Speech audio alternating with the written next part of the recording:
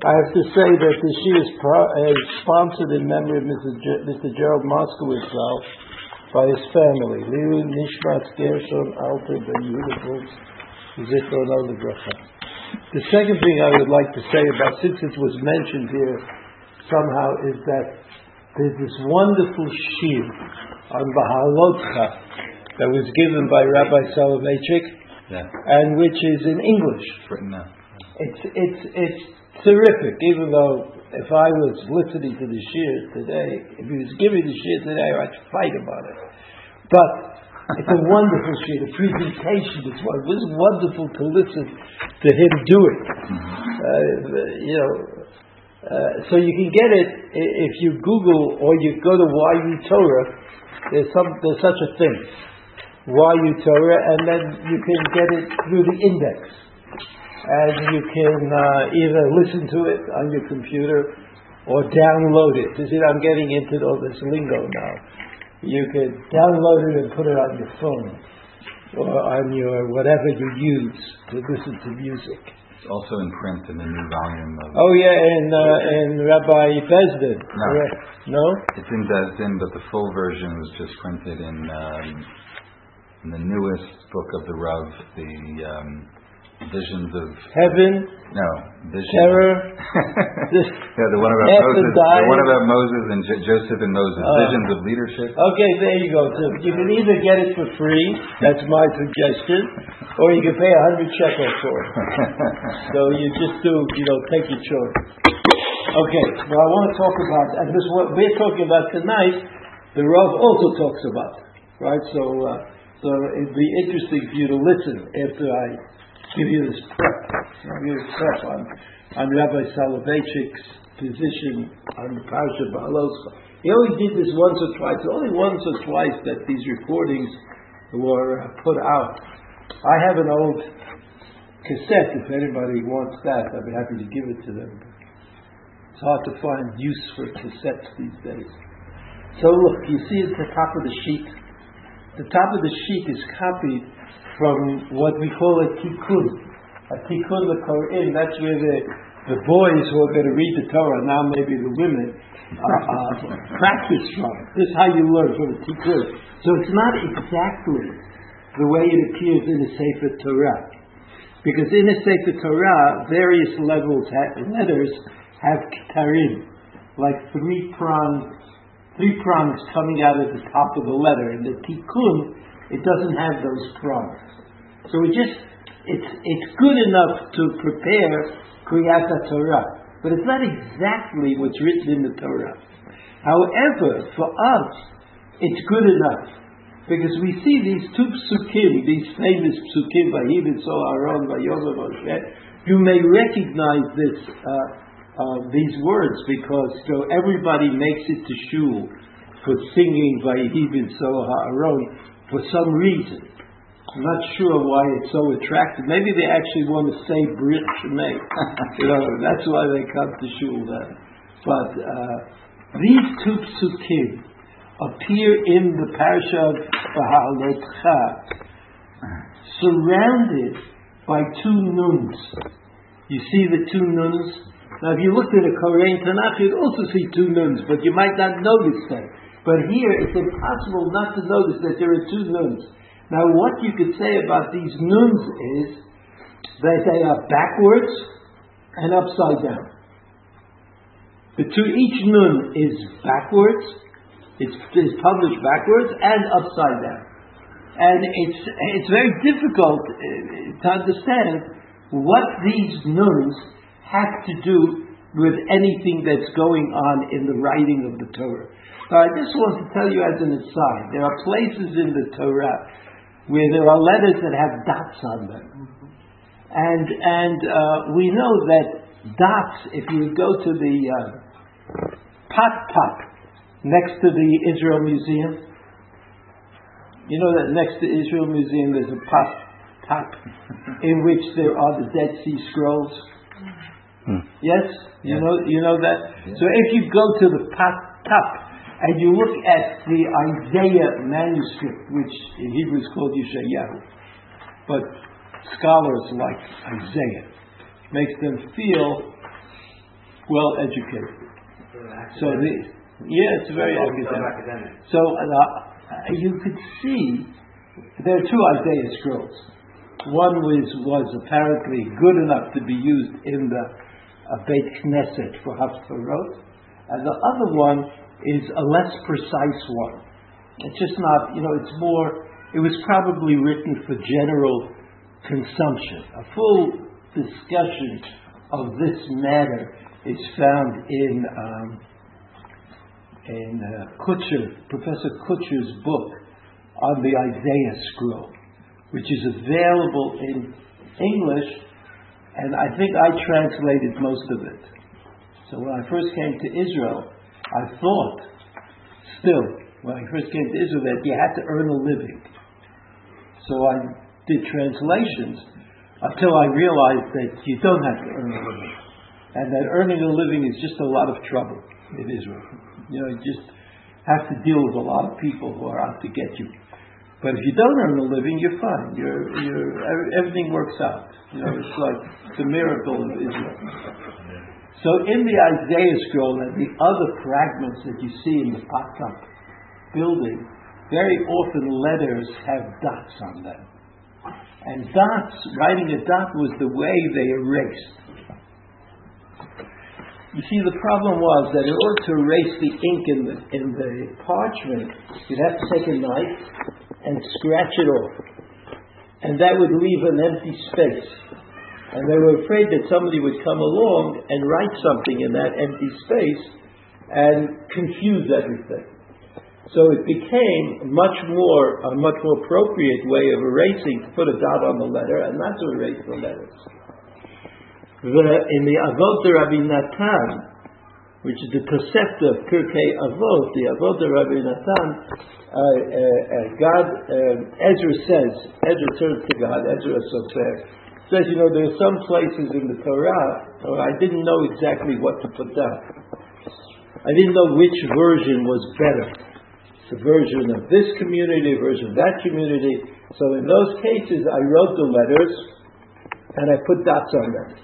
So if the letters belong there, I wrote them. And if the letters don't belong there, I put the dots on them. That's what the Avot Rabbi Nosson said in the name of Ezra HaSofer. Right? All this Rabbi Nosson was written by Tanoim. Tanoim, their historical period, right, of the first parak in Pirkei Avot, starts from Alexander the Great, who met with Shimon HaTzadik. So that's about the 4th century BCE, that's 333. I remember that date for some reason. Was he born there? Did he die there? I think 333 he died. Alexander the Great. And that goes until 250 of the Common Era, right? So it's like 500 years of Tanaim. And Ezra, when did Ezra live? Ezra lived when he came back from Persia with the Jews who came in Aliyah in 535 BCE. Okay? So it means from 535 until this was written down in the Tosefta, hundreds of years passed. I don't know exactly, but hundreds of years passed. So we have evidence from the Tosefta, but we don't know exactly how historically accurate it is. But I imagine that if the Tosefta wrote it, it really thought that there was a process of cleaning things up, winnowing, changing, making it better, getting back to the original. Because when they were in the diaspora in Persia and Babylon, it was very difficult to maintain that standard. The standard of copying. I mean, today we don't have that problem, because we have a different problem. But we don't have that problem because everybody who writes a Sefer Torah writes it from the same master text, which of course you can buy in a bookstore for 40 shekel. This master text, because once printing came into the world, then you could get the text right. But you still can't copy it right. You can't. It's not human, it doesn't seem to be humanly possible to copy a text as big as the Torah perfectly accurately. And so that if you take a Sefer Torah that was just written and checked over, they checked the Sefer Torah 3 times. You take a Sefer Torah just written, it was checked 3 times, you put it in the computer. Now the computer only distinguishes between Malay and Chaser. Like when there's an extra vav and when there's a missing vav. When there's an extra yud and a missing yud. That's the only thing the computer does. The computer, it seems, always finds mistakes. That means after the human being who wrote the Sefer Torah took all the care he could possibly take, and after it was checked over 3 times by other sofrim, right? You're following me? Mm-hmm. The computer will still find mistakes. So that copying is a very difficult thing. I remember when I was a student, they gave a course, like when you, the mistakes that the typists would make when they would type a document. Like you give, in my day, you took like your handwritten, whatever you wrote, and you gave it to a typist. And the typist could type 80 words a minute, 100 words a minute, some unbelievable number of words with tremendous accuracy, and it was always full of mistakes when you got it back. Because physiologically, it's very difficult to keep yourself under control. Like when you see words that in your mind usually form a certain phrase, so you just sort of continue, like you're unconscious. You're typing, but you're unconscious, and you type in the phrase that you're used to typing in. So even today, getting a Sefer Torah that is absolutely accurate is a big enterprise. It's not an easy thing to do. Not an easy thing to do. Better you take your money and build buildings. You know, nothing happens to them. The buildings, they just stand there. The Sefer Torah is very difficult. So there were dots in the time of Ezra, which were used to erase things. But here is the only place in the Torah where you have 2 nuns facing like the opposite way, one at the beginning of 2 psukim and one at the end of 2 psukim. We don't see it anyplace else. But as an aside, I tell you that in Tehillim, Perek Kuf Zayin 107, there are 7 reverse nunim. Tehillim 107, 1 chapter of Tehillim, the only chapter that has this feature. 7 reverse nunim. And what do the 7 reverse nunim mean? I haven't got a clue. Not a clue, and not a half of a clue. And so let's get back to our 2 nunim and see if we can figure out what they do or what they are here for. What? 7 is always Teva, and 8 is Ma'ala Teva. Are you representing the Maharal or something? Maharal always says that. Yeah, not here. Not in this Perek Tehillim. Okay, so here we have the 2 psukim. You see that by Hebrew Zohar Rod Vayom Moshe. Even though you all know this and you could sing it, if you look at the words, you will see that they are difficult. What is it that these psukim are relating to? So let's look first at Rashi. Rashi says, "Vayibin Zohar Aron." You see the Rashi? Mm-hmm. The left side of the page. Asalo simaniyot milafanav umila'acharav. In the Torah, there are simaniyot. I know the kids, simaniyot is something, like something today. Stickers. What? Bookmark. A bookmark? Is it simaniyot? Okay, I'll take it. Simaniyot. Like it's, you put it into the page and it keeps the page somehow. So that's simaniyot. He says, Lomar she'ein zeh mekomo. To remind us that these 2 psukim don't belong here. So where do they belong? Where do they belong here? And you know that Rashi says many times, Ein mukdam u'muchar b'Torah, which means that even though the Torah is not, in this place, is not written chronologically, you don't have to get excited about it. Well, it's not chronological. Rashi generally does not explain why the deviation from chronology took place. It doesn't say why.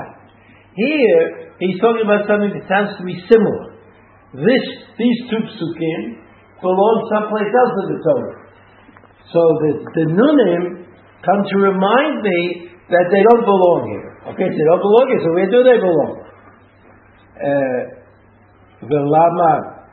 V'lama nichtav kan, Rashi says. So how come these two psukim are stuck in here? Kedei lahafsik ben puranut bepuranut. These are the words of the Gemara. In order to distinguish between one terrible situation and another terrible situation. So, of course, we still don't know what Rashi is referring to. What two terrible situations are being distinguished? Then Rashi says, Ki de'ita b'kol kitvei HaKodesh. Kol kitvei HaKodesh is the name of Perek in the Gemara and Shabbos. Right, that's Kuftes Zayin Amud Aleph. This is a quote. Rashi says, I'm quoting the Gemara. Okay. Then the pasuk says, "Vayom Hashem, Kuma Hashem." What a terrible thing to say. Like God, stand up.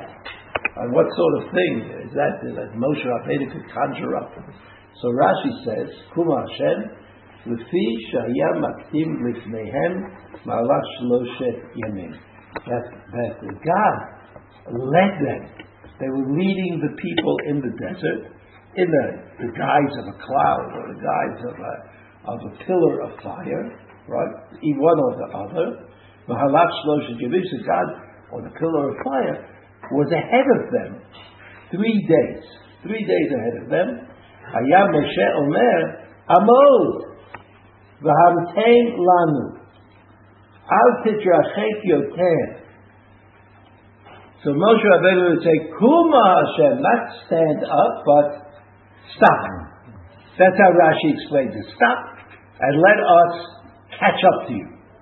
Let us catch up to you. Now, I don't know if this is optimistic or pessimistic or good or bad, or why was God so far ahead of them, and why did Moshe Rabbeinu have to say, wait? All of this is not indicated in the Rashi. Rashi just tells us that this idea is found in the Medrash Tanchuma B'Vayakel, right? The end of Shemot. So now, that's Kuma Hashem. Then the next words in the pasuk of Vayafutzu Oivecha. That's what we know are the enemies. Vayafutzu is like they'll blow up, right? Tzatza, the word in modern Hebrew, right? Vayafutzu Oivecha. Rashi, Ha-mechunatzim. Oivecha ha-mechunatzim. The ones who came together to take a stand against you. Right? We're talking about that enemy. That enemy, ha-mechunatzim. The pasuk goes on and says, Yafutzu Oivecha, V'yanusu misanecha. Right? Misanecha are the ones who hate you. But Yanusu means they're going to run away. The ones who hate you will run away. So Rashi says, Misanecha, Ela harodfim. They're the ones who are chasing after us.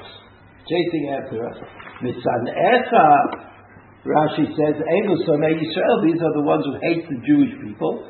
Shekol sonei Yisrael, sonei et mi she'amar v'haya olam. Everybody who hates the Jews hates God. So that's why it says in the pasuk, V'yafutzu Oivecha, speaking to God, your enemies. V'yanusu mifanecha, those who hate you, God. Mifanecha. V'yanusu mifanecha. Everybody who hates the Jewish people also hates God. You know, it's obviously, according to for Rashi, this is an unacceptable anthropomorphism. This is really talking to God as though God was nervous about the enemy or unclear about the role that he was to play. So the Rashi modifies it a little bit, makes it easier for us to swallow. So what do we know now? What do we know now? We know that according to Rashi, Ein Zeh Mekomo. But we don't understand why it is here. So why are these two psukim here? So Rashi says it comes, it's from the Gemara, right? Rashi says it comes to separate Puranut from Puranut. Puranut A is some terrible event that happened to the Jewish people. And Puranut B is also some terrible event that happened to the Jewish people. Now we know that following these two psukim are recorded two terrible things. One is Vayi Am Kibitonim, right? That the nation started complaining. The Torah doesn't even tell us what they were complaining about. What? They're complaining about their situation. What was their situation? What they're missing. Well, I mean, I didn't put it on the sheet. I figure you all know this by heart, no? Just a second.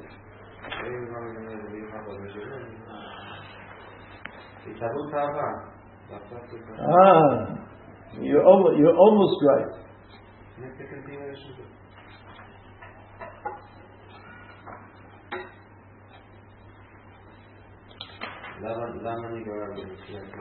Where is it? This is Perek Yud or Shishi?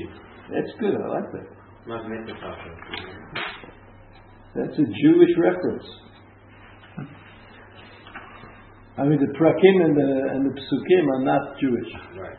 But the division into aliyot is Jewish. But that's too difficult to remember. But he remembers. So you have the two psukim, right? Vayivitzor Rov Vayom Moshe etc. V'nuchol Yomar. Rashi doesn't explain the second pasuk. V'nuchol Yomar when addressed Yomar. Shua Hashem Revot Al Yisrael, but Rashi does say something. Now, after that, the next pasuk is V'yehi ha'am kimit onenim. They complained. They were complaining. It doesn't say what they complained about. But then in pasuk Dalet, the next paragraph, it talks about the Asaf Suf. You know the Asaf Suf? Who are they? You know, the guys who, there's always people who want to get in on it. You know, they want to get in. They realized somehow that the Jews were getting a good deal, and they came along. The Asaf Suf. What about the Asaf Suf? They were really hungry. And Vayivku, Gam B'nai Yisrael Yirun, Mi Ya'achilenu Basar. So there are two tragic events that happen after these two psukim. And the two tragic, the first is that Vayiyad Chitbit Onenim, and the second is that they Tavu Ta'ava, that they Asafsuf, there were two groups. There was the group of Mitonenim, and there was the group of the Ta'ava. And they were punished. But we don't know of a similar tragedy that precedes these two psukim. Though that wasn't there. I mean, Rashi didn't explain it, but we could wonder about it. So to answer that question, you have to look at the Ramban. See, the Ramban, it's a bit tiresome, but we're going to do it. Atzalo siman le'ufanav melacharav, lomar she'ein zeh mekomo. ולמה כתוב כאן כדי להפסיק בין פורענות לפורענות כדאיתא בכל כתבי הקודש לשון רש"י. So first the Ramban quotes Rashi. Rashi says this parsha is there, is put here to separate above from below. Above Puranut, below Puranut. That's what it says in the Gemara. So the Ramban says, Lo pirush lanu harav, ma Puranut. Hazot she'utzrach la'afsikba. She says Rashi didn't explain to us what it was he's referring to. He just says it's a puranut, but he doesn't say what the puranut is. Right? He doesn't say. Kilon nizkar kan v'katuv puranut kol devayhi b'soharon, because We would like Rashi to tell us, because there is no Puranut that is described in the Torah before these two psukim of Vayi B'So Aaron. Right? It just isn't there. It's true the Gemara says it, but the Ramban, it's easier for the Ram to blame it on Rashi than to blame it on the Gemara. But in any event, the Ramban thought that if Rashi is going to copy the Gemara, he should at least tell us what the Gemara is talking about. Right? Now, the Lashon HaGemara Sham, Puranut Shniya, Vahi Kimot B'Tonenim, right? That the Gemara itself mentions the second Puranut, Vahi Kimot B'Tonenim, that they complain. Again, what are we doing here? What are we doing here in the middle of the desert? We're not any place. We're not here. We're not there. So they complain. Puranut Rishonah, Tiskiva Yisu Mehar Hashem. And the Puranut Rishonah is at the beginning, further back in this parasha, where it says that the Jews left Har Hashem. So left Har Hashem, that could mean a lot of different things. That could mean that they were so happy that they wanted to move on to the next level. It could also mean they got sick and tired of being with God all the time, and they wanted to move on to some place where they took credit cards. That's what they wanted. So according to the Gemara, according to the Rambam, that's the Puranut, Vayisu Mehar Hashem. V'amar Rabbi Chanina in the Gemara, Melamed Shesaru Macharei Hashem, that when they left Har Sinai, they left because they didn't want to be there. And not because they were going someplace better. They just didn't want to be there. V'katav Harav B'tei Mishav Sham, there in Pasuk Lamed Gimel, V'tol Shloshet Yamim L'Masa'am, Hitavu Ta'ava, V'asafsuf Lehitraim Al Abasar, Kidei L'Vod B'Hashem, that these psukim about the Mitonenim and about the Ta'avanim, the Asafsuf, they took place 3 days after Vayisu Mehar Hashem. In other words, that was the result. Since they didn't want to be with God, they didn't want to be with God, so they started complaining. It was like a natural response, or a natural continuation. First they said, get us out of here, right? We don't want to be in Har Sinai anymore. And then they complained. And then they looked for meat and other things like that. Didn't they only travel because the Anan HaKavod moved? That's the reason they moved. They weren't. Yeah, but the question is, no, I understand. You're certainly correct.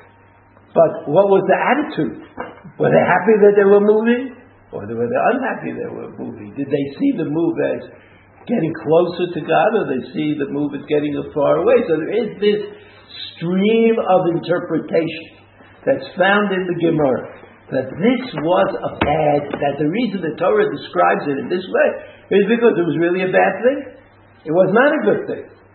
So you have a kasha. It's a good, but certainly this is what the Gemara says, right? He's not making it up. Ve'u divrei tema, he said. He says, I don't understand this line of reasoning. Either Ramban doesn't understand this line of reasoning. Sharei Puranut, Vahi Amkim Mitonenim, Tuva Rishonah. The Shel Ta'ava, Shniya, Ushnehem Sluchot. He said, after all, if you look after the two psukim, first you have Mitonenim, then you have Asafsuf, and there's Sluchot. Sluchot means they lean one on the other. They come right next to each other. Ulai Savar Harav, maybe Rashi thought that these parshiyot were written incorrectly, and one of them should be before Vayi B'So Aaron and one after. Remez ala Rishonah ba'amro Mehar Hashem. He says the first one is Mehar Hashem. Kishema ta'ut. Kishema me'et nis'am chashvu la'asot kein. From the time that they left Har Sinai, they were already thinking about complaining about the food that they weren't getting. They're already thinking about that. V'efsik v'katav et hashniya First he wrote the second thing, and then he wrote the second Puranut, and then he went back and wrote the first of the Puranut. How did you say that about the Torah? That first the second part was written, and the first part was written. The Ramban was a great fan of order, and he disagreed wherever he could that the Torah was written in a disorderly fashion. And therefore the Ramban always argues with Rashi about this point. Rashi says, Ein mukdam mu'achar b'Torah, meaning, so it's not in order. So what? What difference does it make? The Torah has a different message. The Ramban will always save the order. He can't understand how anybody could imagine that the Torah would be written in a disorderly fashion. Right? Can't. He says, I'll explain this medrash to you based on another Aggadah, Shenasu mehar Sinai b'simcha ketinot haboreach mibeit hasefer. Good, no? He said, the people left Har Sinai with the same joy that children have when they can run away from school. So now you're running away from school. Is that a good thing or a bad thing? So it's like, it seems to you to be good for the moment, but the people who have a longer perspective, they know it's not a good thing. Right? So that was what happened at Har Sinai. The people were happy, they're happy to leave. So you could think that they were happy because they were going to Eretz Yisrael. But no, they were happy because they were leaving Har Sinai. That's what the Medrash says. Sheisum Har Sinai b'simcha ketinot haborech mibeit hasefer. Amru Shema Yirveh v'yitein lanu Shema Yirveh v'yitein lanu matzot b'tzvot v'zehu v'yisum har Hashem shaya machshavtam la'asiya atzmam v'sham mipnei shehu har Hashem. They really wanted to leave. V'zehu puranut rishona v'ifsik shelo yu shalosh puraniyot smuchot zo lazo. And the whole idea was that these two psukim, Vayhi b'Zohar Rov Vidukon Yomar, come in between the first puranut and the second and third. Because now according to the Ramban there are three, right? Vayisum har Hashem, that's one. And Mitomenim, the complainers, that's two. And the Etasuf, that's three. And so you know what? Three. You know, three is a magic number. It makes it what? It makes a chazaka. You know, Shlosha Dvarim Ha'olam Omeid. There's always three things. The stability. Stability comes from three, right? When your legs go, you need a cane. Because three, even for people whose legs don't work so well, but the cane gives them stability. It's an amazing thing. I don't mean unbelievable, but it is interesting. That and the number three always represents for Chazal something very stable. Right? You say Shlosha Dvarim Ha'olam Omeid means you want the creation to continue to exist. Three things. Three things. How come Torah is not enough? Not enough. Avodah, not enough. Gemilut Chasadim by itself, also not enough. That's Shimon HaTzadik, right? Shlosha Dvarim Ha'olam Omeid. But you need all three. It may be that we are mistaken. Well, I won't say that. Let me retract that. It may be that we are overstating the case when we think that we can continue this with only one leg. Right? I mean, that's part of Torah education today, is about how the leg of Torah is sufficient. That's the basic point of Torah education. Like, what should you do? Learn more Torah. And the world will stand. Even though Shimon HaTzadik didn't think so. He thought you need three. You need three legs. Also, at the end of the first paragraph, Shimon Gamliel has a different idea of what the three things are, but he also says that there are three things. There are three mitzvot that produce stability. There are Taryag mitzvot. I mean, the Taryag mitzvot, 613 mitzvot may be there in order to guarantee that we get sachar, we get reward, olam haba, all of those things. But if you want to think about the world needs at least 3 supports. And according to Shema Tzadik, Torah, Avoda, and Gemilut Chasadim, he says, and therefore, what's the issue of having 3 back to back? I don't know. I mean, but 3 is like a serious number. I don't understand what that means. I guess is that it's an ayin hara that if there would be 3? Yeah, I guess. I mean, I don't like ayin hara, but what does that mean? Create from your reality.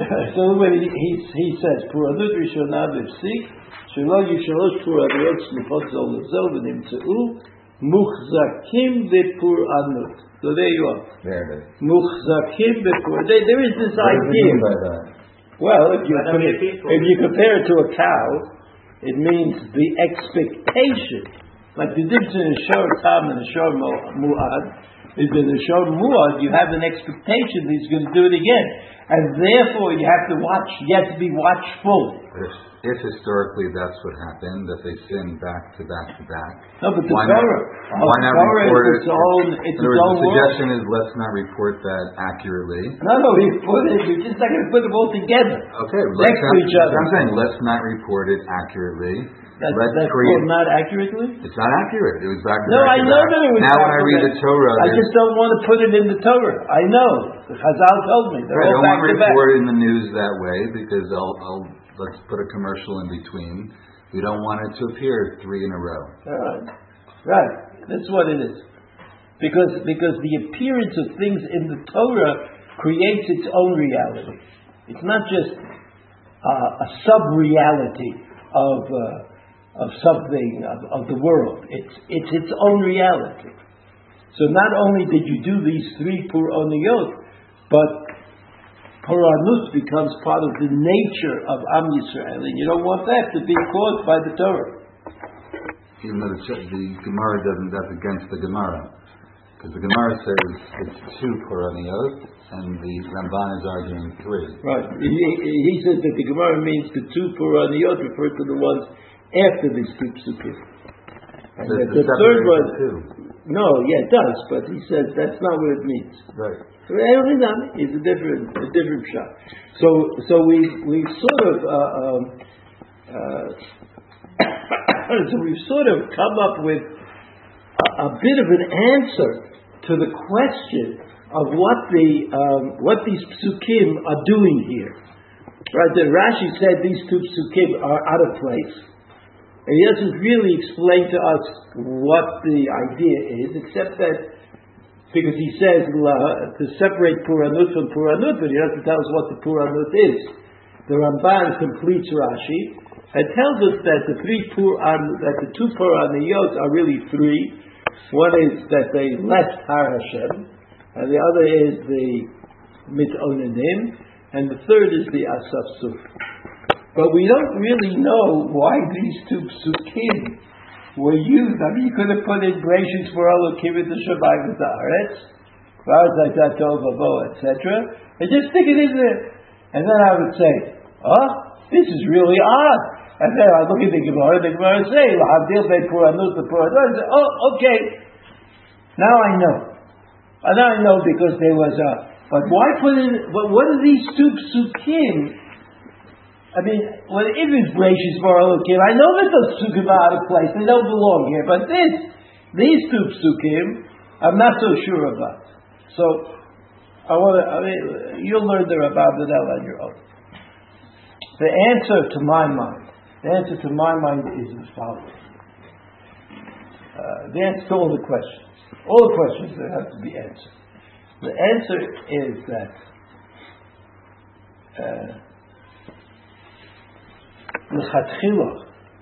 If you could say such a thing about the Torah, the end of the Torah, the end of the Torah of Yetziat Mitzrayim, let's say, is the last parsha in the book of Vayikra, Bechukotai. Bechukotai contains the agreement between HaKadosh Baruch Hu and Bnei Yisrael about entering into Eretz Yisrael. That's the parasha Bechukotai, Reshit Shmot Vayikra, the land of Vayikra. The beginning of Bamidbar is kind of an add-on to this idea that ends in Vayikra. And it tells us how many Jews there were Yotzei Tzava. Why do you want to know Yotzei Tzava? Because you're going to fight. You're going to Eretz Yisrael, and you know that in Eretz Canaan you might have to fight. Also, it teaches us about the order, the encampment of the Jews around the Ohel Moed. Right, 3 tribes on each side, in a kind of a square, and it teaches us more than that, how the Jews marched from that camp to wherever they were going. Right, wherever they were going. Where were they going? Where they were going? They were going to Eretz Yisrael. How did they march to Eretz Yisrael? The Chumash says, the Aron Kodesh went first, and the tribes followed. How was it during the desert, during the punishment in the desert, the 38 years in the desert? The Aron Kodesh was in the middle. Right? In other words, there were 6 tribes.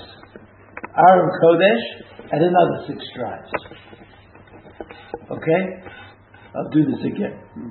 When Bnei Yisrael marched, after Matan Torah, after the book of Vayikra, in the beginning of the book of Bamidbar, the Jewish people marched in the direction of Eretz Yisrael, and the battle with Eretz Yisrael, who was first? Who went? The Aron Kodesh was first. The Mishkan went first. After the punishment, when they were punished to stay in the desert for 38 years and they moved 14 times, how did they march? With the Aron in the middle. Right? 6 tribes first, then the Aron, then the middle. So that there's a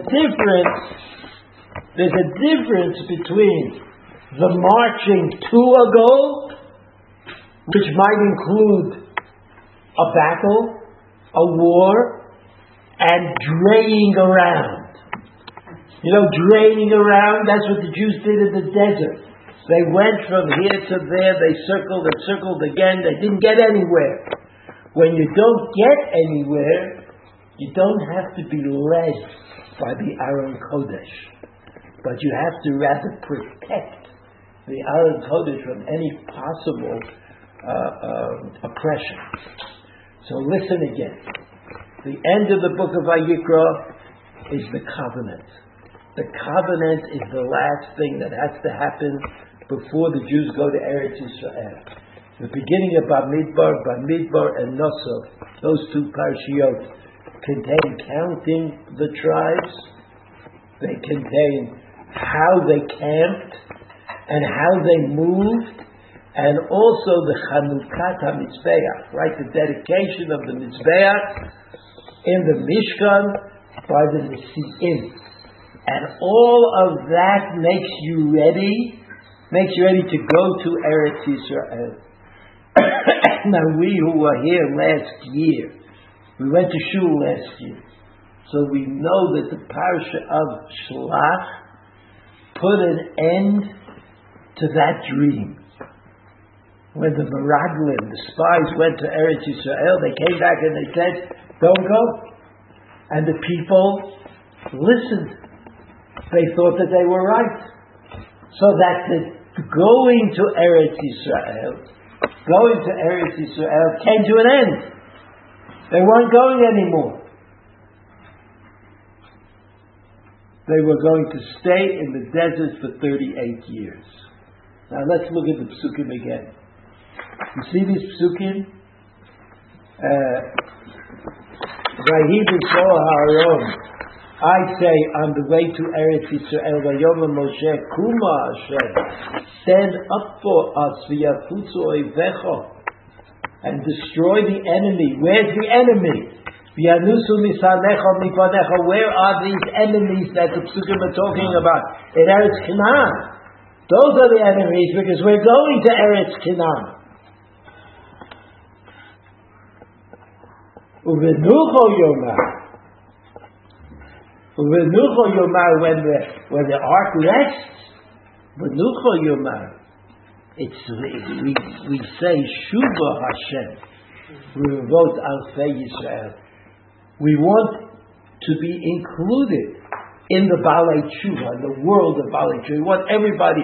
We want to excel. We want this war, this going to Eretz Canaan, to purify us and to cleanse us and to do away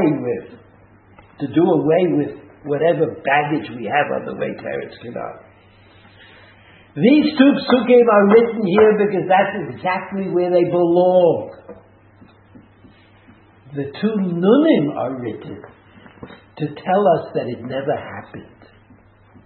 These two psukim, which introduce Bnei Yisrael on its way to Eretz Canaan, they were written, they were known, they were studied by Moshe Rabbeinu and the people, but it never happened. Where didn't it happen? Right here. Right here. Because these psukim say that the Vayisu Mahar Hashem was somehow forgiven. The Aveira of the Misonimim was going to be forgiven. Kivrot HaTa'ava, even though there was a punishment, would also be forgiven. But the Nunim say it never happened because of the parsha of Shlach Lecha. So you see that these two psukim are misplaced, but not because they're not chronological. They're misplaced because they never happened. The psukim were never said. The Medrash says that they said this when they entered Eretz Yisrael with Yoshua ben Nun. That's when they said Vayi b'Tzoharo. But here, misplaced because this is where they should have said, but they didn't say. And the reason that the Nunim are written in that way is to tell us that it's not. They didn't say it. It wasn't stated at that time. So that the course of Jewish history was changed. I remember Rabbi Soloveitchik said, I think that the Nun was backwards because instead of history going forward, backwards. That's good. Wish I said that. But I think that's what he said, right? The history started to go backwards. It looks like a person walking backwards. But I think what I said is that it just never happened. That's why it's misplaced. It's the right psukim. It's in the right place. That's the place of these psukim before they march on into Eretz Yisrael. And all is forgiven. The lahafrid ben puranut, the puranut doesn't mean, as you said, that there's some kind of an ayin horror involved here. But lahafrid meaning, we'll handle this one, we'll handle that one. It's all not relevant to the essential promise that HaKadosh Baruch Hu made to bring Am Yisrael to Eretz Yisrael. The attack on that promise took place. With the Meraglim. The Meraglim were the ones who changed everything, changed the world. Right? Even the golden calf, making the golden calf at Har Sinai, because it was dependent on divine forgiveness, was somewhat forgiven. Partially forgiven, somewhat forgiven, but certainly did not stop the forward march to Eretz Yisrael. The Meraglim, let's see, the Meraglim were different. They could not be forgiven. They could not be forgiven without a very serious punishment. The serious punishment of Meraglim was that everybody who was Yotzei Mitzrayim, they all died. They didn't get to savor Eretz Yisrael, right? So that the Nunim are reminiscent of the dots, which in later history meant erase it if it should be erased, and if it shouldn't be erased, it's there. This kind of idea that you can do the right thing even though you don't know what the right thing is. So the Nunim say that in a little different way. This is the place that it should have been said, that it would have been said, that it could have been said, but it wasn't said. It wasn't said until Yehoshua ben Nun took the Jews into Eretz Israel. So I remind you again, if you want to, it's a good thing. Listen to Rabbi Soloveitchik on Baalot. Have a good Shabbos.